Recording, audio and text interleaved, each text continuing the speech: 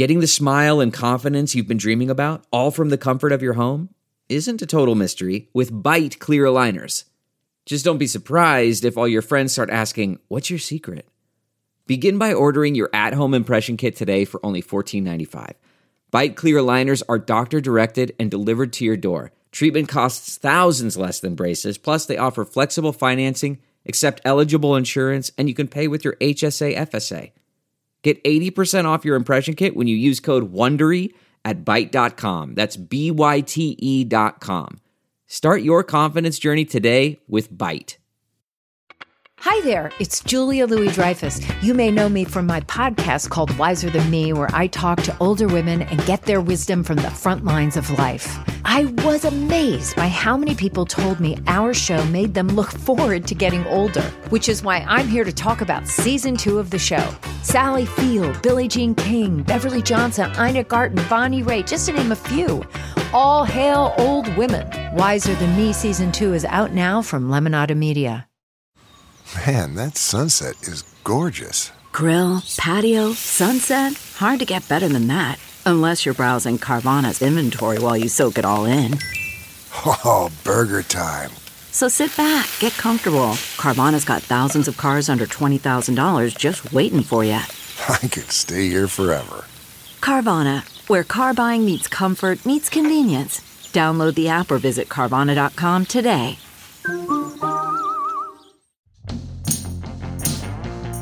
Well, she's got a lot of things on her mind to talk about now. She's taking care of her voice, so you know that she's not gonna shout now. She's not gonna shout. So get your headphones ready to hear what it's all about now. When it's all we'll have no fun, 'cause your Christmas podcast comes out today. We'll have no fun, 'cause your Christmas podcast comes out today. No Fun, the Jen Kirkman Podcast, episode 374. Are you all going to your Super Spreader Valentine's Day events next weekend? Did you just come from your Super Spreader Super Bowl parties? Oh, good for fucking all of you. Hi, this is Jen Kirkman. So, everything I'm about to say, I'm already waiting for the internet hate, but I've been waiting in line to get the vaccine. Oh my God, you're taking it away from old people and healthcare workers and the poor, and you should... No. No, I'm not standing in line with a 50 like I'm at Dan Tana's restaurant in Beverly Hills trying to get in. I'm doing a very allowed thing, which is in my neighborhood. There is a vaccine site run by the state, and you can only make an appointment on the website if you are 65 years or older or a healthcare worker. But if you are neither of those things, you are allowed to stand in line all day, and if they have any vaccine left over, they'll give it to you. And they cannot use the vaccine. They've got to get, first of all, this place closes at 3, and they want to be out of there. I think they have to be out of there by 5 or 6. So they take if you're standing in line, if it's me and I'm the first one in line, if there are 45 seniors or healthcare workers behind me, they take them first. Then they start counting people like me in line. So, if they have about 100 vaccine shots left over, you might get lucky that day if you're a non-elderly, non-healthcare worker, because there's usually about 100 people in line.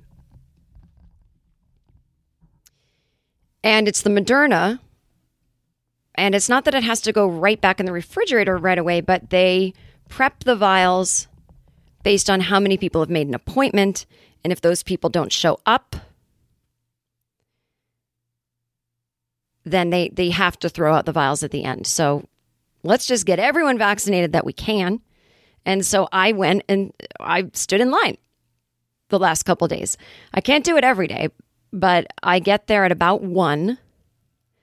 And I have now, after the first day, I said I need to invest in a lawn chair. So I got a lawn chair. And, I've got this stack of magazines that I haven't read. And I look at them as though it's a part-time job. got to read these magazines. I've got to fill my head with knowledge. I've got to read the New Yorker and the Atlantic and New York Magazine and LA Magazine and Vanity Fair. I got to read this stuff.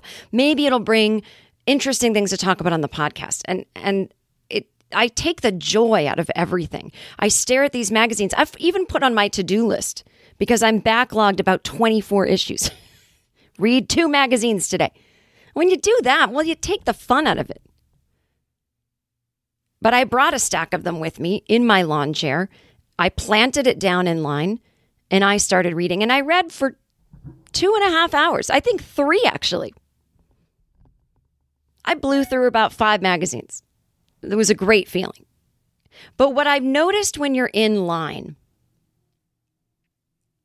I know there's all these personality tests. Are you an NENF? Are you going to do the Enneagram test? What's your astrological sign? There's got to be some kind of personality determinant based on who you are when you stand in a line. Are you the kind of person that has to keep looking towards the building where they're vaccinating and almost walking towards it to see what's going on, even though you know that nobody, even the people in there giving the vaccines, do not know how many are left over until about 3:30. It is now 2. So you cannot crane your head enough. You're never going to get an answer. And then every time the security guard walks by, do you know how to use the website? You see a person and you're desperate for answers. You ask them things they have no control over.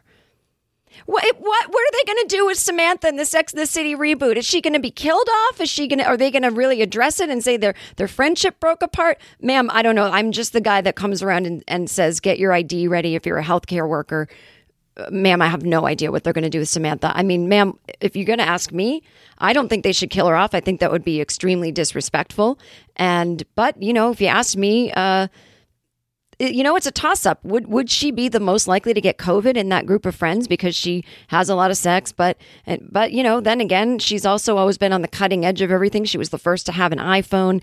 She really knows her stuff. And I feel like, if anything, she would probably have met some New Zealander guy and ended up going to New Zealand and being in a hermetically sealed mansion with some end-of-the-world billionaire.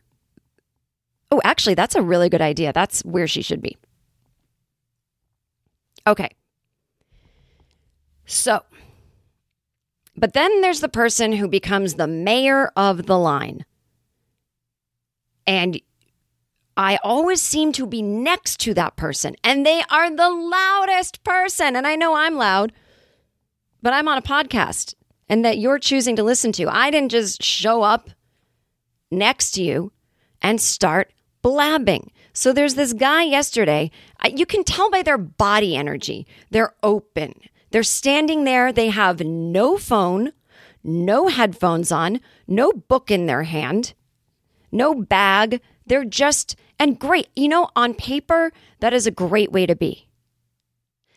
Who doesn't want to be the cool person that is unencumbered by modern day electronics, that has enough thoughts in their head that they can just stand there and entertain themselves without reading? But the problem with people like this is they so rarely keep to themselves. So sadly, they're not proving the point that, well, I can just stand here all day and think nothing or think everything. I don't need my phone in my face. So I see this guy, oh God, I don't even want to ask him if he's the end of the line because it'll invite a conversation. And don't forget, once you start talking to the person in line in front of you, you are there for 3.5 more hours. They're not going to ever move. They're not going to move up further in the line. They're not going to move back further in the line. They're not going to be called out of the line until at least 3.5 hours. So you've got to plan your personality, even if it goes against everything you are. If you don't want to be talked to, you must now make a decision. I've got to go into bitch overdrive. This is for all genders. Bitch overdrive. So I see him and I see that he's the end of the line and he's standing there. His arms are basically open at his sides. He's looking around, leading with his stomach, legs apart. He is wide open, people. And he is talking to everybody. You first think, does this person work here? Do not give in to that instinct. Do not treat them like the authority they are pretending to be, or you will get stuck talking to them the whole time. So I knew as I was walking over, it's time to go into bitch overdrive. I had a hoodie on for this very purpose. I had a cap. I put the hoodie over my cap. I had a mask on and sunglasses. I was a faceless bitch. And I walked there and I planted my chair down and I sat, and he went, well, I hope we all get lucky today.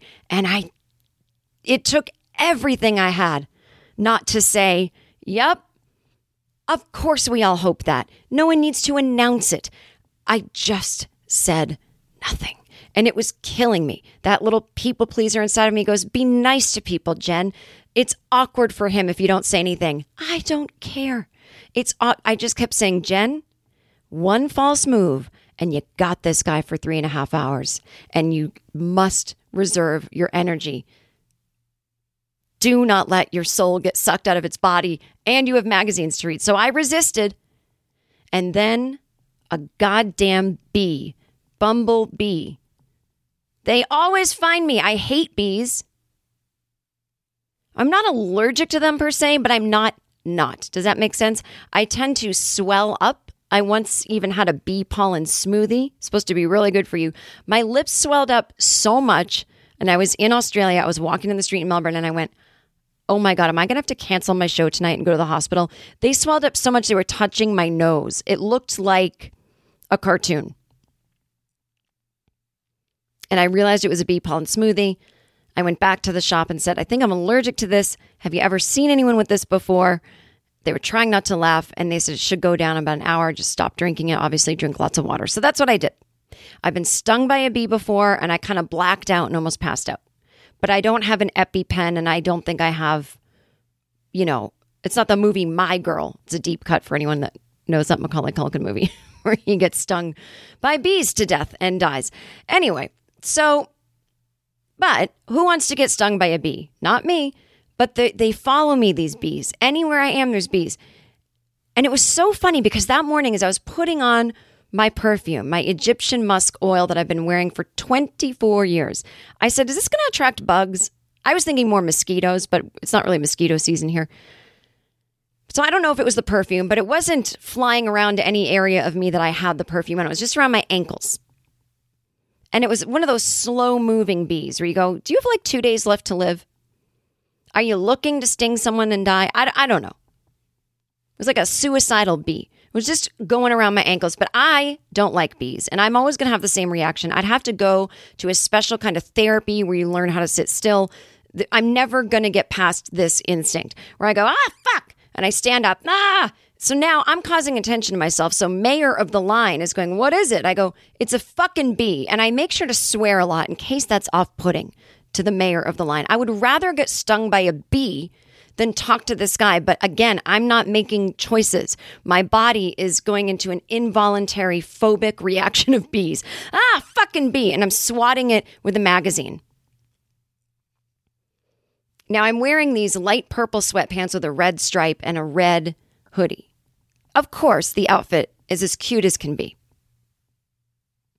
And he says, well, it's probably all the bright colors you're wearing. And now at this point, my head wants to explode. I have never heard that bees are attracted to bright colors. Do bees have eyes? I'm going to Google this as we're talking. And you know what? If he's right, I'm going to walk into the ocean and you're going to hear this mic short circuit. And I'm not even near the ocean. So it's going to take, you'll hear the rest of the episode because it'll take me about an hour to walk there. Not even an hour, probably 4 hours. So it'll be a really long episode and then you'll hear me short circuit. Are bees attracted to colors? I can't believe I'm typing this. I can't believe I don't know this. Are bees attracted to colors? The most likely colors to attract bees. Okay, fuck. According to scientists, are purple, violet, and blue. All right, God. What? Bees also have the ability to see color much faster than humans? The fuck was this guy was right? I was literally wearing the color that bees like. When this guy said, you're wearing bright colors, I went, what a fucking idiot. Bees can't see. Don't blame me. My colors. Shut up.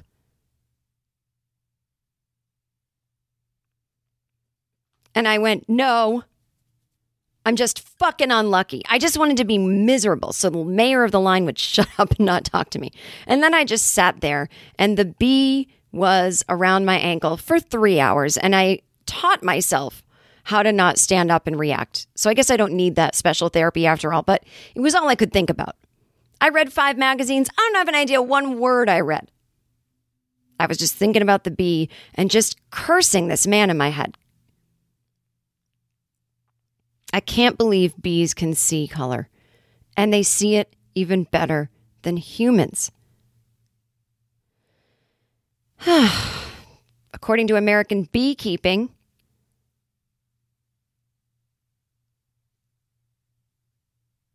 bee vision is better than human vision.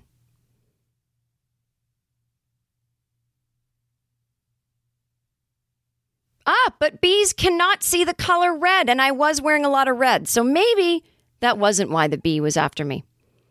But they do see color faster than humans do. That way they can rush to a flower quickly and know if it's the kind of flower. All right. The day before, the mayor of the line was this woman. She was just sitting there in her chair holding court. Now, this woman was annoying because she'd already had the vaccine at a different location. Oh, I heard the whole story. She has a husband. He didn't go with her the day that she went because he's like, there's no way, honey, that there's going to be leftover vaccines. Well, there totally were. And if he had gone with her, he would have gotten one, but he didn't. And so now he's taking his chance at this location, but he's really busy with work. So he's in his car working and she's sitting there holding the line for him. And if they come over and say you can get a vaccine, she'll call him on his cell and he'll come out of the car and sit with her. And I'm thinking, this is no husband. You're just a crazy person who wants to sit here and tell us how to run our lives. And she's just sitting there explaining to everyone. No one's asking her. She's just explaining to everyone how the vaccine works and she's going to get a second shot, but she's still going to wear a mask and blah, blah, blah. And then yesterday the line was this long. And then last week it was raining, but wouldn't you believe it? And I'm thinking there were even more people there because everyone had the same idea. I mean, I knew what she was going to say before she said it. And everyone was fascinated with her. I mean, people go, how did people vote for Donald Trump? I'm telling you, if anyone pulls up a chair and acts like they're an expert on anything, you don't even have to sound like an expert. You just announce, I'm here, I'm an expert, and people are like, wow, somebody stood up. All you have to do is just stand up. It goes back to what people used to do in, I don't even know, the 1800s. You just stand in the town square, bang on a slab of wood and say, hear ye, and people are mesmerized. Look at me. I do stand up for a living. Now, I wouldn't think that would translate into anyone actually taking anything I say seriously, but look at fucking Joe Rogan convincing half of America not to get vaccinated. Oh, anyway, I am Jen Kirkman. I am a comedian. What is this podcast? This is No Fun, the Jen Kirkman podcast. This is where I come to you once a week to do a solo podcast where I talk about what's been going on for me that week, either in the world, in my life, or in my head. It is not a stand-up comedy special, but I do have 2 of those on Netflix. Just Keep Living and I'm Gonna Die Alone and I Feel Fine. And I honed those for years, going around the country doing stand-ups and practicing my punchlines. This is an unscripted, off the top of my head show where I talk to you like I'm talking to a friend, except you say nothing. It's sometimes funny, sometimes serious, but at the very least, it's always honest and real. This is also not a book, but I've written 2 books. I Know What I'm Doing and Other Lies I Tell Myself, as well as a book called I Can Barely Take Care of Myself, which is about not wanting kids. Get both books wherever you buy your books. This podcast is part of the Misfit Toys Comedy Collective, started by Jimmy Pardo and Matt Belknap of the Never Not Funny podcast. The other podcasts in the collective are Todd Glass's The Todd Glass Show, Mike Schmidt's The 40-Year-Old Boy, Doug Loves Movies, Never Not Funny. Click the link in the show notes to check out all of these podcasts. And right now, here's something from our friend Jimmy Pardo. Hi there, I'm Jimmy Pardo, host of the award-winning podcast, Never Not Funny. It's a show that's been described as hanging out with friends you never knew you needed. Well, each week I get together with my co-host, Matt Belknap, and great people from the worlds of comedy, Broadway, music, TV, movies. You get the point. Hey, Matt, give me some examples of who we had on. Oh my God, Jimmy, we've had comedy legends like Conan O'Brien, Amy Poehler, and Sarah Silverman, Hollywood royalty like Rob Reiner and John Hamm, and members of classic rock bands like Styx and Kiss. Hey, Never Not Funny's been around since 2006, so we must be doing something right. So why not join our nonsense each week? Never Not Funny. The fastest hour in podcasting. Now, I am not on tour in 2021, nor was I in 2020, so you are not going to see me. You're not going to get a new special out of me either. So I highly recommend that for $5 a month, you join my Patreon. It is this podcast, but it is the video version. And every video version starts with me talking directly to camera about something extra hot, sensational, and gossipy that I really don't need everybody knowing about. But the people that paid for it, I trust them. And you get bonus episodes as well, audio only, as well as unreleased stand-up that I taped live on the road from my phone over the years, and any other bonuses I want to throw at you. There are, of course, more expensive levels. The more you pay for, the more bonuses you get. But this is the best way to support me. I do not do this for my health. I do it for fun, but I do it for fun because we all got to make money somehow, right? And I chose the most fun way to make money, podcasting. But if I didn't have to make money at all, if I was some rich bitch sitting on some Netflix money, you would never hear my voice again. Oh, I'd be just doing nothing. Be reading those magazines. So I am doing this as part of my living. So if you want to support a comedian who is not getting COVID, who is not going on the road and spreading their shit everywhere and being a total asshole, I suggest you support one of the good ones. And that is me, Jen Kirkman. Patreon.com, Patreon.com/Jen Kirkman. And if you're new to this podcast and you would like to listen to the backlog of episodes that go back all the way back to 2013, back when the podcast was called I Seem Fun, you may do so by going to jenkirkman.com, click podcast, and there will be a link that'll take you back through the archives. What else am I going to talk about this week? Well, man, there's really wax on my face for I almost went off to that about that guy thinking BC colors, and something said, Jen, you better Google it. I still look like an asshole, but at least I look like an asshole who's willing to self-correct. I'm going to talk about a UFO in Los Angeles last weekend. Anti-vax protesters at Dodger Stadium. And do you have something called bedtime procrastination? There's a few other things I want to get into, but I don't know what we're going to have time for this week. Delve into the shadows of the mind with Sleeping Dogs, a gripping murder mystery starring Academy Award winner Russell Crowe. Now available on digital. Crowe portrays an ex-homicide detective unraveling a brutal murder he can't recall. Uncovering secrets from his past, he learns a chilling truth. It's best to let sleeping dogs lie. Visit sleepingdogsmovie.com/Wondery to watch Sleeping Dogs, now on digital. That's sleepingdogsmovie.com/Wondery.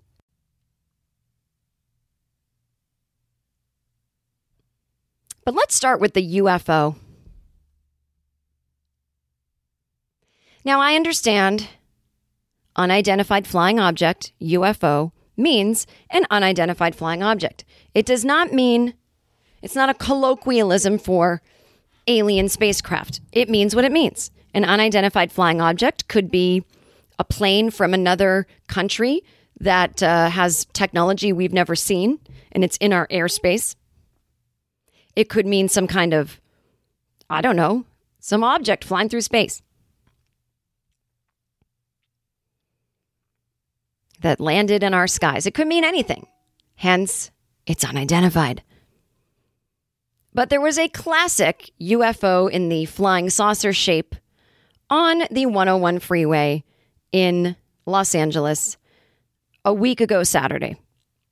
Now, I saw the picture, and this person took it from the inside of their car. They were on the freeway. It admittedly is hard to take pictures when you're on the freeway, and it's hard to pull over. But they took a photo of something through their windshield. They did not stick their arm out the car. And the UFO looks like your classic silvery white disc. And then there's some red lights behind it, like dots. But all it looks like is a reflection of an electronic device that's probably sitting on your dashboard. Listen, nobody wants to believe in aliens more than me. I do believe in life on other planets. Deep down, I just believe in life, literal life. A plant. Oh, some planets have sort of an Earth-like condition. But do I think there's actually another species, life form, humanoid, alien things? I can't imagine it. So that's why I say I don't know. I don't think it's crazy. I just, gun to my head, I'm like, no. But even if I did believe that, which I kind of do I think they've come here? I just don't see how. There would literally have to be some kind of wrinkle in time for that to happen. So, now again, totally possible. I'm just a dumb comedian. I got a D+ in algebra. Don't ask me. So when I see unidentified flying object photos, I squint and I try. I try so hard. Like when someone makes me look at an ultrasound of their baby and I go, I don't see a baby, but if they do, that's great. I'm glad they do because they're the mother. They should be connecting with it, but I just don't see anything. That's what I do when I look at pictures of UFOs. Deep in my heart, I go, I don't see it. I don't think it's one. But I want it to be. This photo was so blatantly not. I just went, that's a reflection.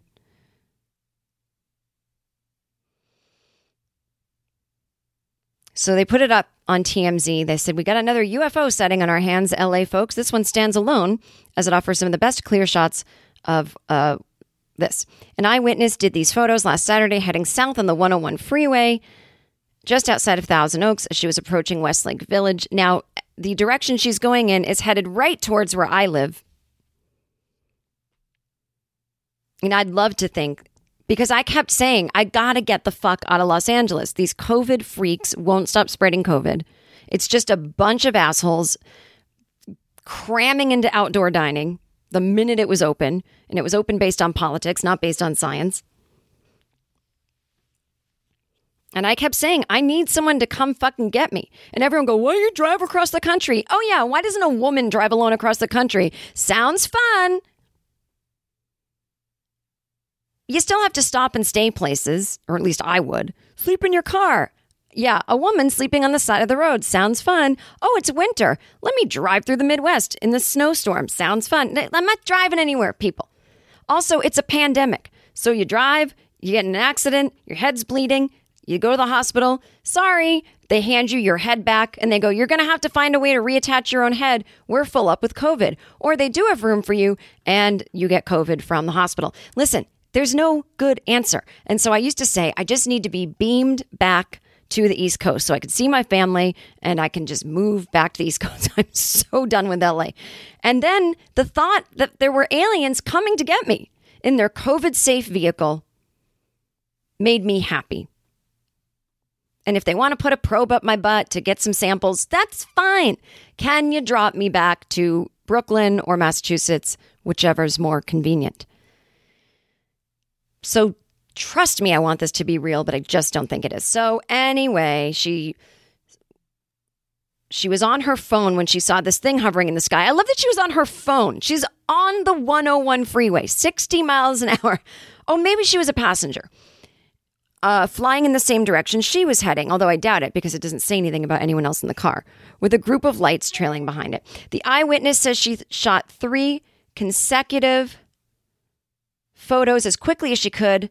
The unidentified object appears to have changed positions, both tilting ever so slightly and moving to a new spot in the sky. We're told this UFO was only visible for a few seconds before it literally vanished into thin air. Far-fetched, that's what we thought too. We've been assured these photos are not altered and they show what they show. We're skeptical, thinking these could have been tweaked in Photoshop, so we had one of our art gurus take a closer look to see what she thought. Turns out our own Photoshop whiz seems to agree these don't look like fakes. Oh, TMZ's own.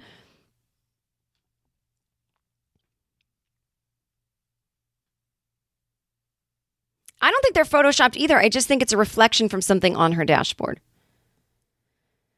So, there you go. Have any of you seen a UFO, send me an email. iseemfun@gmail.com. Are any of you aliens? Can you come get me? Send me an email. iseemfun@gmail.com. I need aliens to come get me away from these fucking anti-vaxxers. Get me away from the anti-vaxxers. You want to be an anti-vaxxer? Don't use a toilet. Poop outside. You don't want to be an anti-vaxxer? You want to be an anti-vaxxer? Don't use a tampon. Bleed down your leg. You want to be an anti-vaxxer? Kill your own ox and eat it. You can't have it all the ways. You know why you don't have polio? You got a fucking vaccine. You'd be rolling up to that protest in an iron lung if you hadn't had a vaccine, you psycho anti-vaxxer. And it is moving through all the communities. The wellness community, the right-wing conspiracy theory community, the left-wing conspiracy theory community. It is a bowl of stupidity that everyone's welcome in.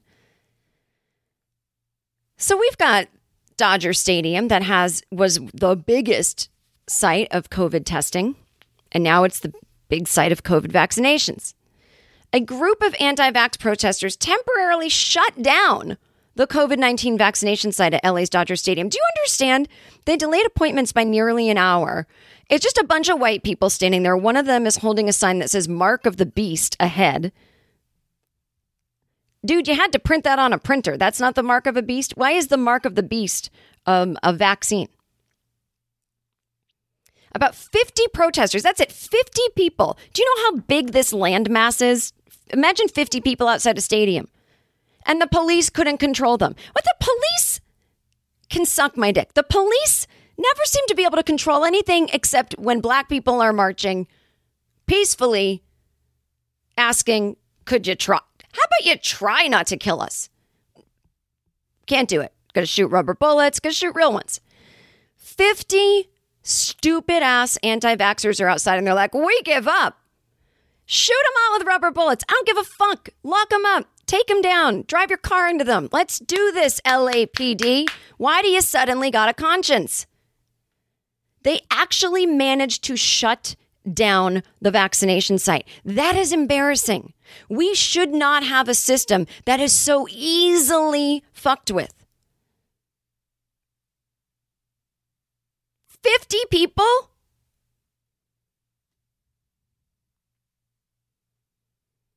They were shouting at drivers lined up for their appointment.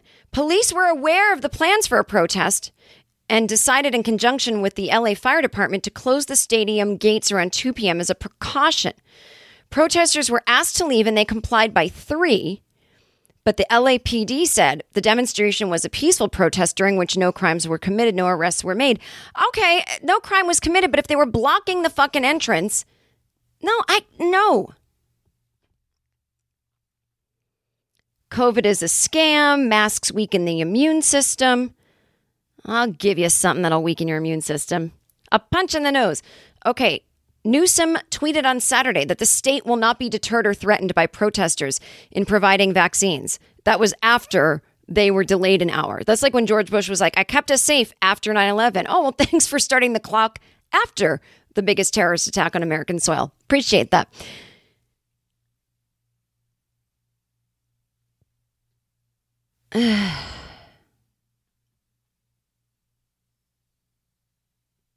Imagine that. And the only people getting vaccinated right now are seniors and healthcare workers. So that's who you're harassing. That's who you're making stay out an extra hour. That's who you're preventing from getting things.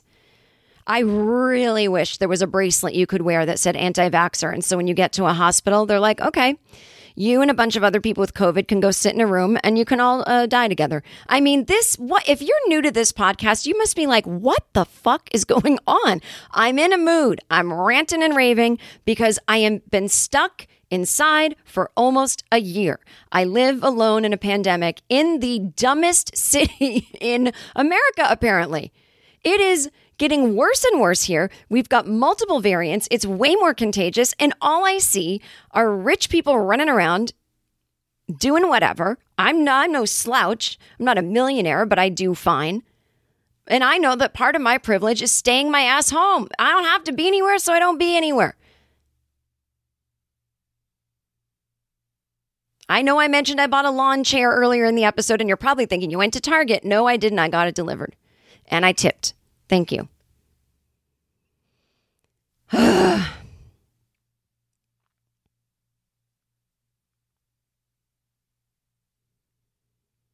If you don't want a vaccine, don't get one. What do you care what other people are doing?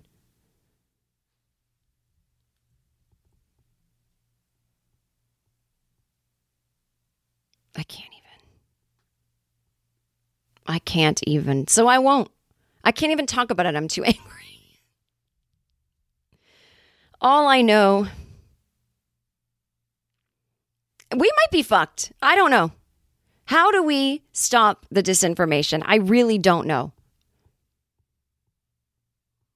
I really feel like there should be a whole new curriculum for schools, starting with when people are little kids, how to truly understand science, how to not get fooled by disinformation going around on the internet.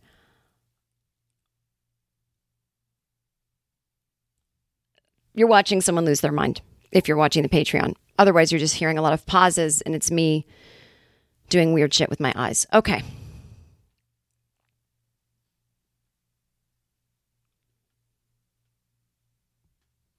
I'd like to give a shout out, by the way, to my Patreon listeners. Not all of them. Calm down.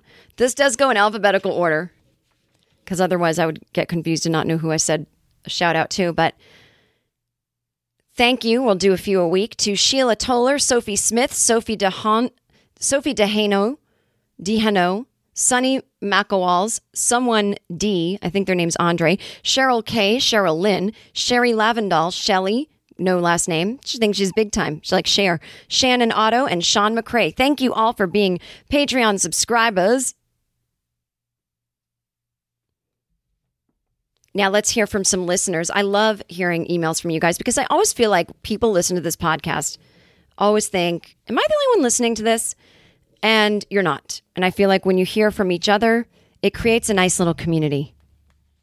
CarMax is putting peace of mind back in car shopping by putting you in the driver's seat to find a ride that's right for you. Because at CarMax, we believe you shouldn't just settle for a car. You should love your car. That's why every car we sell is CarMax certified quality, so you can be sure with upfront pricing that's the same for every customer. So don't settle. Find love at first drive and start shopping now at CarMax.com. CarMax, the way car buying should be. This is from Abigail. My name's Abigail, and yes, you can use it on air. Tonight, I was on my train home from work listening to the story you told about how you messaged a guy on a dating app about how similar you both were when you had really just read your own profile. This made me laugh so uncontrollably hard. I mean, I was trying to contain myself because I was on the train, but damn if my body couldn't stop shaking with laughter. It's almost as funny as the story you told once on a podcast about how at Chelsea lately, Chelsea got on someone's email and replied to, okay, wait. This woman, Abigail, has reminded me of a story that makes me literally laugh out loud every time I remember it. It's one of those you had to be there moments that I'm not sure if it translates, but I told it on Pete Holmes' podcast, and I believe Todd Glass's. If I told it on this podcast, it would have been years ago. So indulge me after all my ranting about who should die and who shouldn't. Let me just tell you a really funny story. And again, you probably had to be there, but this is truly something that I will just laugh about for the rest of my life. When I worked at Chelsea lately, from 2008 to 2014, it was the type of job where you'd get up quickly from your computer because you had to go deal with something right away. Nobody was sitting there bothering to lock their computer. We had those desktop PCs that you have in any office situation. One of the sketch producers on the show, Johnny, was often a victim of Chelsea's breaking into his computer. Johnny was often having to get up from his desk really quick to go down to the stage to deal with something. And if Chelsea happened to be walking by at that moment, she'd say, "Where's Johnny?" And someone would say, "Downstairs." And she knew she had enough time. And she'd go in, sit at his desk, and we knew the fun was about to begin. Chelsea, if you were not at your desk, would go into your work email and respond to other people at work the craziest shit. Now, you might say, well, it's all comedy writers. What's so crazy? No, let me explain something. The E Network headquarters building, where you got your human resources, the president of the network, she was dating the president of the network for some of it, so it wasn't that crazy. But, other people in these more stiff positions. If you're human resources, I don't care if you work for the E Network or a Big Five company, you're as tight as the job needs you to be. You're not messing around. You're there to set boundaries. So the E building, which is not the building we were in, is in what they call Mid-Wilshire, Los Angeles. And about 7 miles away was the little satellite offices for Chelsea Lately. We had no authorities in that building. We just had the people that worked on the show creatively. And that's where the soundstage was, where they taped the show. So there was this whole other corporate world of E that knew who we were, but we didn't know who they were. We only knew their names. And there would be company-wide emails. Hey, everybody, even if we're not in the same building, hey, everybody, it's Pizza Monday here at the Wilshire building.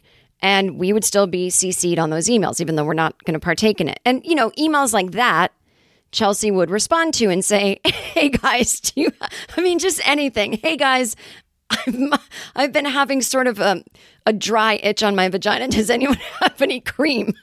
You know what I mean? She'd just send that. And you wouldn't even know you did it, because she'd go back and she'd go back to whatever screen you were on. And then maybe a day later, you'd be looking at your sent and you'd be like, oh, my God. Like every once in a while, we would just hear someone go, oh, my God. And we would crack up because we knew that's the sound of someone finding a sent email that they never sent. That's really embarrassing. So this one day, Chelsea walks by and Johnny is not at his desk. And this is a few months before the 2008 presidential election. No, I'm sorry. It's right before the 2012 presidential election. So it's like fall of 2011. So the human resources person, again, this person we don't know, Kenneth, he's in the main building. He sends out an email, all company email, that says, hey, everybody. And again, this doesn't apply to us because we're not in that section of town, but Wilshire will be closed this morning due to like the consulate of Israel coming through. And so you might want to take an alternate route to work or work from home that morning or whatever. So Chelsea replies just to Kenneth from Johnny's email and says, hey, Kenneth, you bring up a really interesting point about Israel. That's something that's really important to me in the upcoming election. And I'd love to talk to you about it sometime.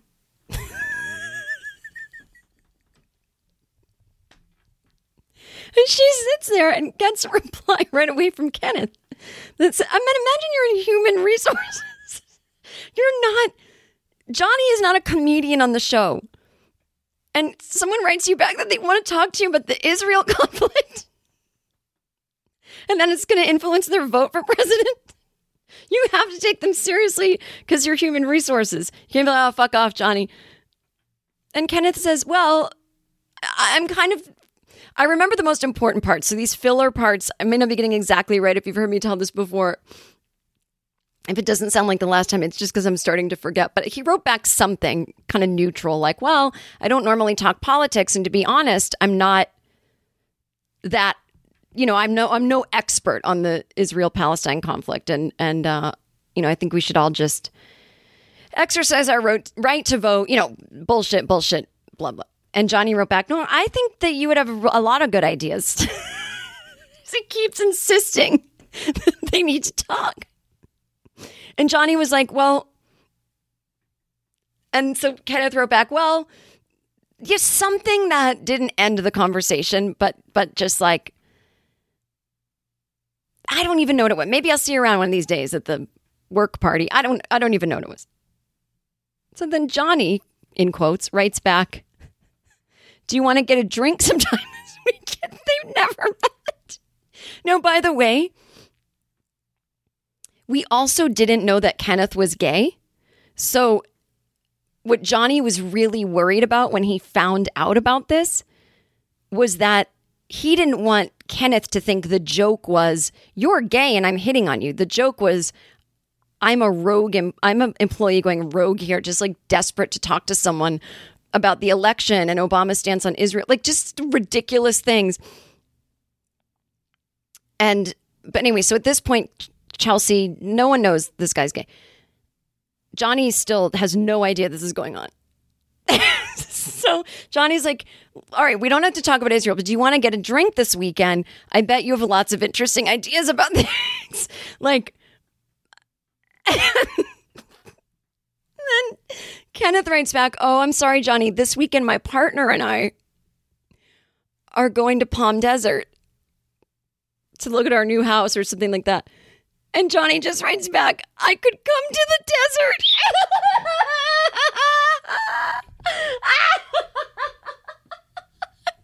I think I'm going to explode.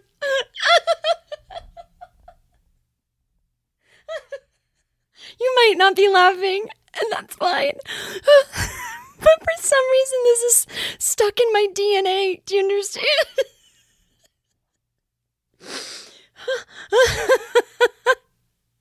So she left it at that. I don't actually remember what the guy wrote back. So Chelsea leaves the desk. And Johnny comes back a half hour later. And, you know, the computer's not up on his sent photos. If he looks at his computer, it's on the Word document that he was working on. So he comes back, he's working, but we all know what she was doing because she was making herself laugh, and we all gathered in the office and watched what she was writing. And I literally remember I had to go get my inhaler because if you think I was laughing just then, I was legit convulsing in an asthma attack. I can't tell you why I found this to be so funny. So then I went back to my desk. And so since so many people were just waiting for Johnny to get back and discover it, because now his reaction would be a whole other level of comedy, we just kept walking by his office looking at him, and he would go, hi. And we go, oh, hey, Johnny. Just kind of stand there for a minute. And he'd be like, okay, bye.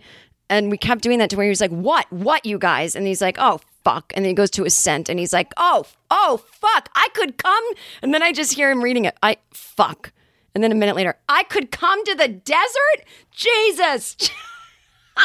So then it turns out that like there was this all company meeting weirdly in our building that no one had ever gone to in the history of our building, coming up like in a couple days. And Kenneth wrote back, I'll be in your building actually tomorrow. So maybe I'll drop by your office and we can talk about all of your concerns. And Johnny's like, fuck, now this guy's going to come to my office.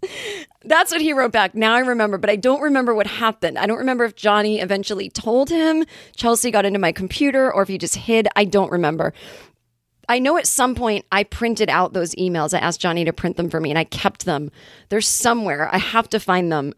I hope I still have them. Oh, anyway, so that's what this woman in this email was talking about, that's a story that made her laugh. So there you go. You can all enjoy a story. Inside gossip about a show I used to be on.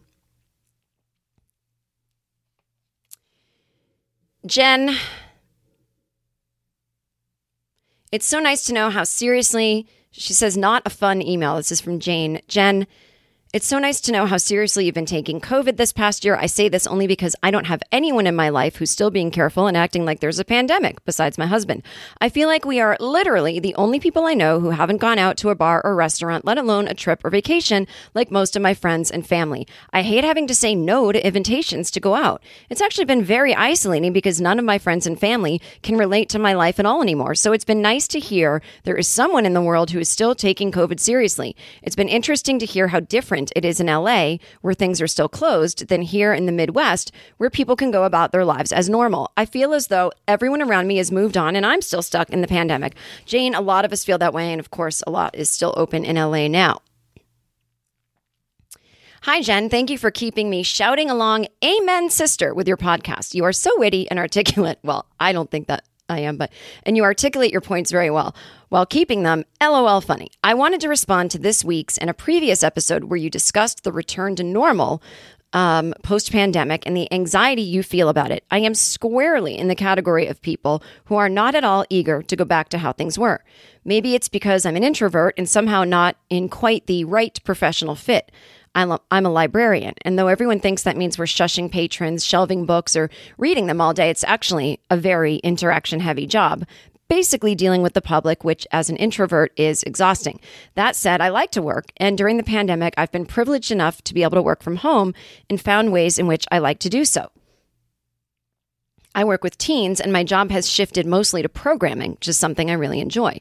But in response to your queries, I am going to feel a lot of anxiety when I have to return to a physical library, when I return to interacting with my staff at my location, who I don't miss, and to working with the public. So in response to that article you read on this week's podcast, hell no, I do not miss the parts of the fabric that supposedly keep us human, i.e. a inane conversation in the staff kitchen, which is always full of awful smells, whether it's the fish or kimchi someone prepares, and dirty because no one cleans it. Notably, that writer avoided a mention of the workplace bathroom, which in my workplace is a single stall used by about 12 people on a given day. There's no ventilation in there, for one thing, and unfortunately, you get to know your coworkers' intestinal issues too well. I really don't miss that much, except the freedom to see my friends, sometimes my family, and to travel. I miss that a lot, though I have no idea how long it will take me to feel comfortable again once it's supposedly safe to do so. So I could probably go on just fine, along with my husband and dogs, and not go back to the fabric of social interaction in a physical workplace. Quarantine life has made me feel more and more like Larry David. Again, thanks for sharing your takes on life. And more likely, I'll attend your anxiety workshop as my levels rise when moving into post-COVID life. Thanks for letting me ramble. Take care, Jessica. Thanks, Jessica. I don't have an anxiety workshop. I did teach relaxation classes this summer. It's always a good idea, though, to not wait until you're going to have anxiety, because you can do stuff now that helps prevent anxiety. But you can get my anxiety PDF email, and it gives you tips on how to deal with anxiety. So many things. If you can't afford therapy, these are things like from therapists. It's really good advice. Personal stories from me, and then a bunch of videos I made leading you through exercises. And you can also buy one of my classes that I taught this summer for $8. All of that, you can just go to anxietybitesweekly@gmail.com, and I can send you the PDF. And there are links to buy the class and all that other stuff on there. So,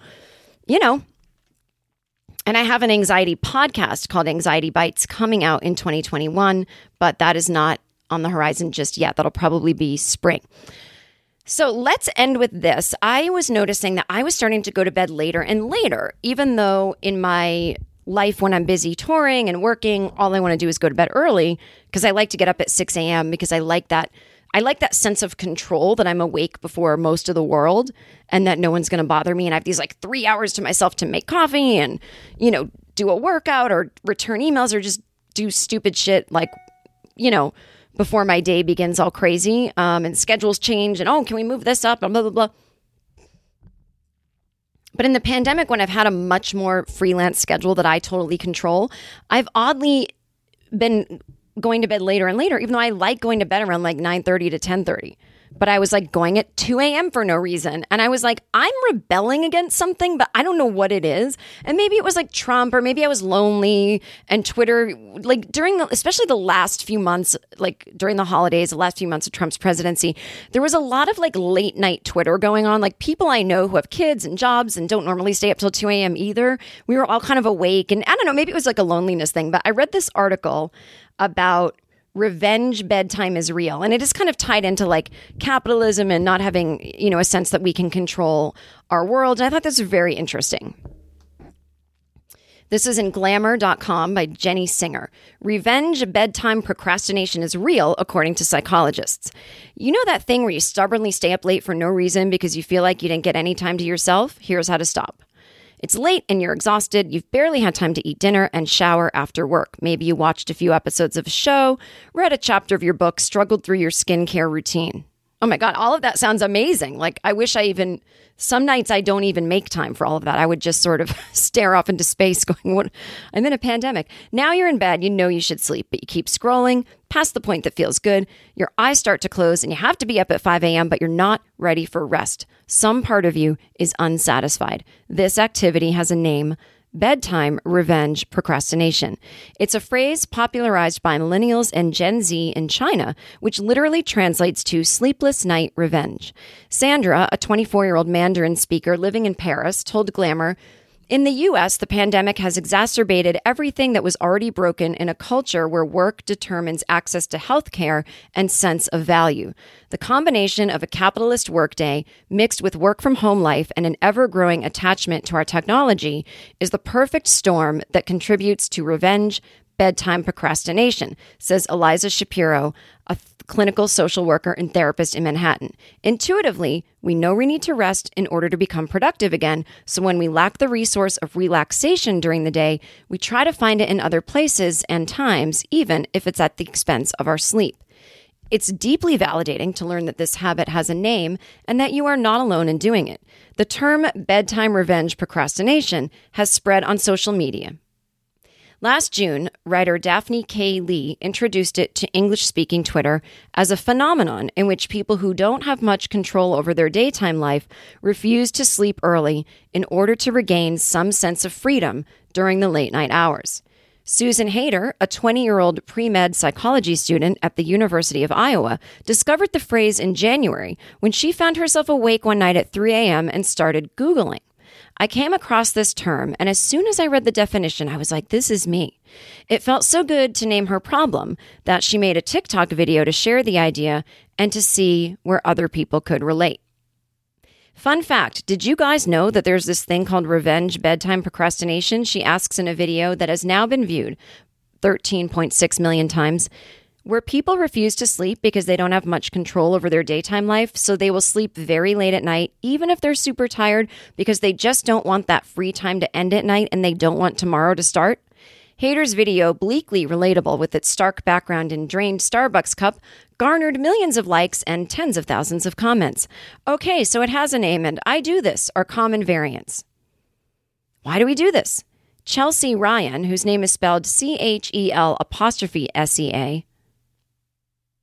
pause to roll my eyes, a clinical social worker and therapist at the Southwest Center for HIV/AIDS in Phoenix, says she has both personal and professional experience with this phenomenon.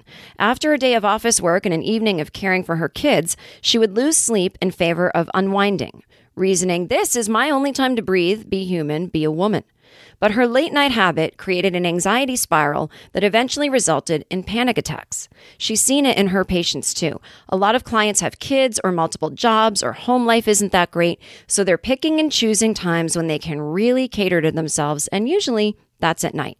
If we're really going to cater to ourselves, why not do a few minutes of yoga or drink tea, as we've been told to do 5,000 times by freakishly cheerful wellness influencers? Why fall face first into our phones? For many of us, when we finally put away all of our technology at the end of the night, it is the first time that we are left alone with our thoughts and feelings without any distractions, says Shapiro. If we're afraid of what we may find, or perhaps more commonly, know that we will be met with uncomfortable, complicated, or heavy thoughts or feelings, we are going to unconsciously try to avoid them. Engaging in the late-night scroll may be an attempt to either push off the flood of emotion that may hit us when we close our eyes, or to exhaust ourselves to the point that we instantly fall asleep and don't have to think of it at all. And ultimately, Shapiro says this is not going to work. We're trying to protect ourselves, but we forget that avoidance actually makes the emotion stronger, and we enter into a cycle of late-night anxiety. Why is this so much worse right now? Demands on our time have gotten higher during the work-from-home period of time, not lower, said Ashley Williams, PhD, a researcher and behavioral scientist at Harvard Business School. She's been studying how people are using their time during the pandemic in 5 countries, including America.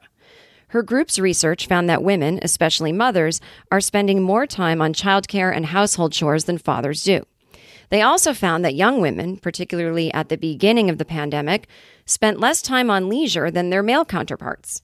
This may be because we have more demands on our time. Maybe we're parents, managing a Zoom school, or scrambling to pay the bills with a second job, or doing the seemingly endless work of a job search, or simply allowing a 9 to 5 to balloon into an 8 to 6. Our work days last longer because there's no clear separation of when we should stop. This is not healthy. Emotional detachment from work is hugely important for job satisfaction, but the end of our workday ritual has gone missing in the virtual environment. And on top of that, we're lonely. Tea and yoga just aren't relevant when your deepest urge is not for tranquility, but human connection. We're inherently social animals, and social media provides us with an access and a conduit to other people's social lives that, especially right now, is less available. So it absolutely does not surprise me at all that we are trying to take back control over a very stressful time. Scrolling through your phone at night allows us to imagine alternative realities of things we could be doing. Ryan agrees. A lot of my patients are struggling during the pandemic with quarantine depression because everything is remote and isolated. Their days kind of run together. So how do we stop? Laurie Santos, PhD, the director of the Comparative Cognition Lab at Yale, whose class on the psychology of happiness has become world famous, has the answer you might not want to hear. There's lots of research showing that feeling like you have a bit of free time is super important for well-being. But at the same time, many of the problems that drive sleep revenge, procrastination, feeling depressed, being too burned out to enjoy your day, and so on, can be helped by just getting more sleep. So I worry that people are creating a vicious cycle by ruining what leisure time they do have by not getting enough sleep. Of course, we all know that we should get more sleep, but Santos offers it's not as an annoying cure-all, but as a real strategic opportunity to break the revenge bedtime cycle.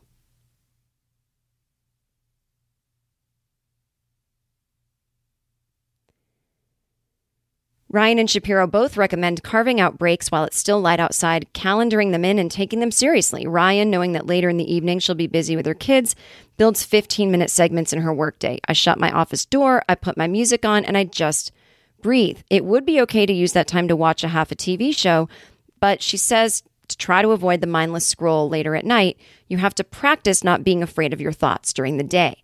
Meditate even for 5 minutes. Actively stopping and asking yourself how you're doing throughout the day will help you avoid an outpouring of negative feelings and subsequent hours of scrolling at night.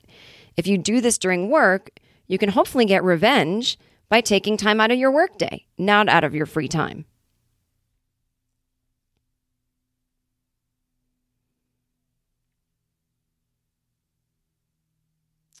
Okay, so there you go. If anyone else suffers this, send me an email, iseemfun@gmail.com. And if anyone else is like, well, how do I do relaxation exercises? I taught a class, and it's a best of class, and it teaches you muscle relaxation. This is stuff you can do before bed, breathing exercises, some tips on like perfectionism and anxiety. I really am proud of this class. It's an hour long, and you get a 25-page study guide that goes with it.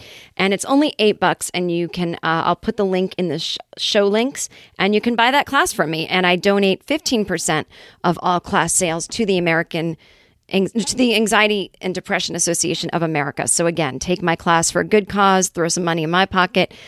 It's all in the show links, and or you can go to jenkirkman.com and click Anxiety Bites, and I think how to buy the classes there. But again, just go to the show links.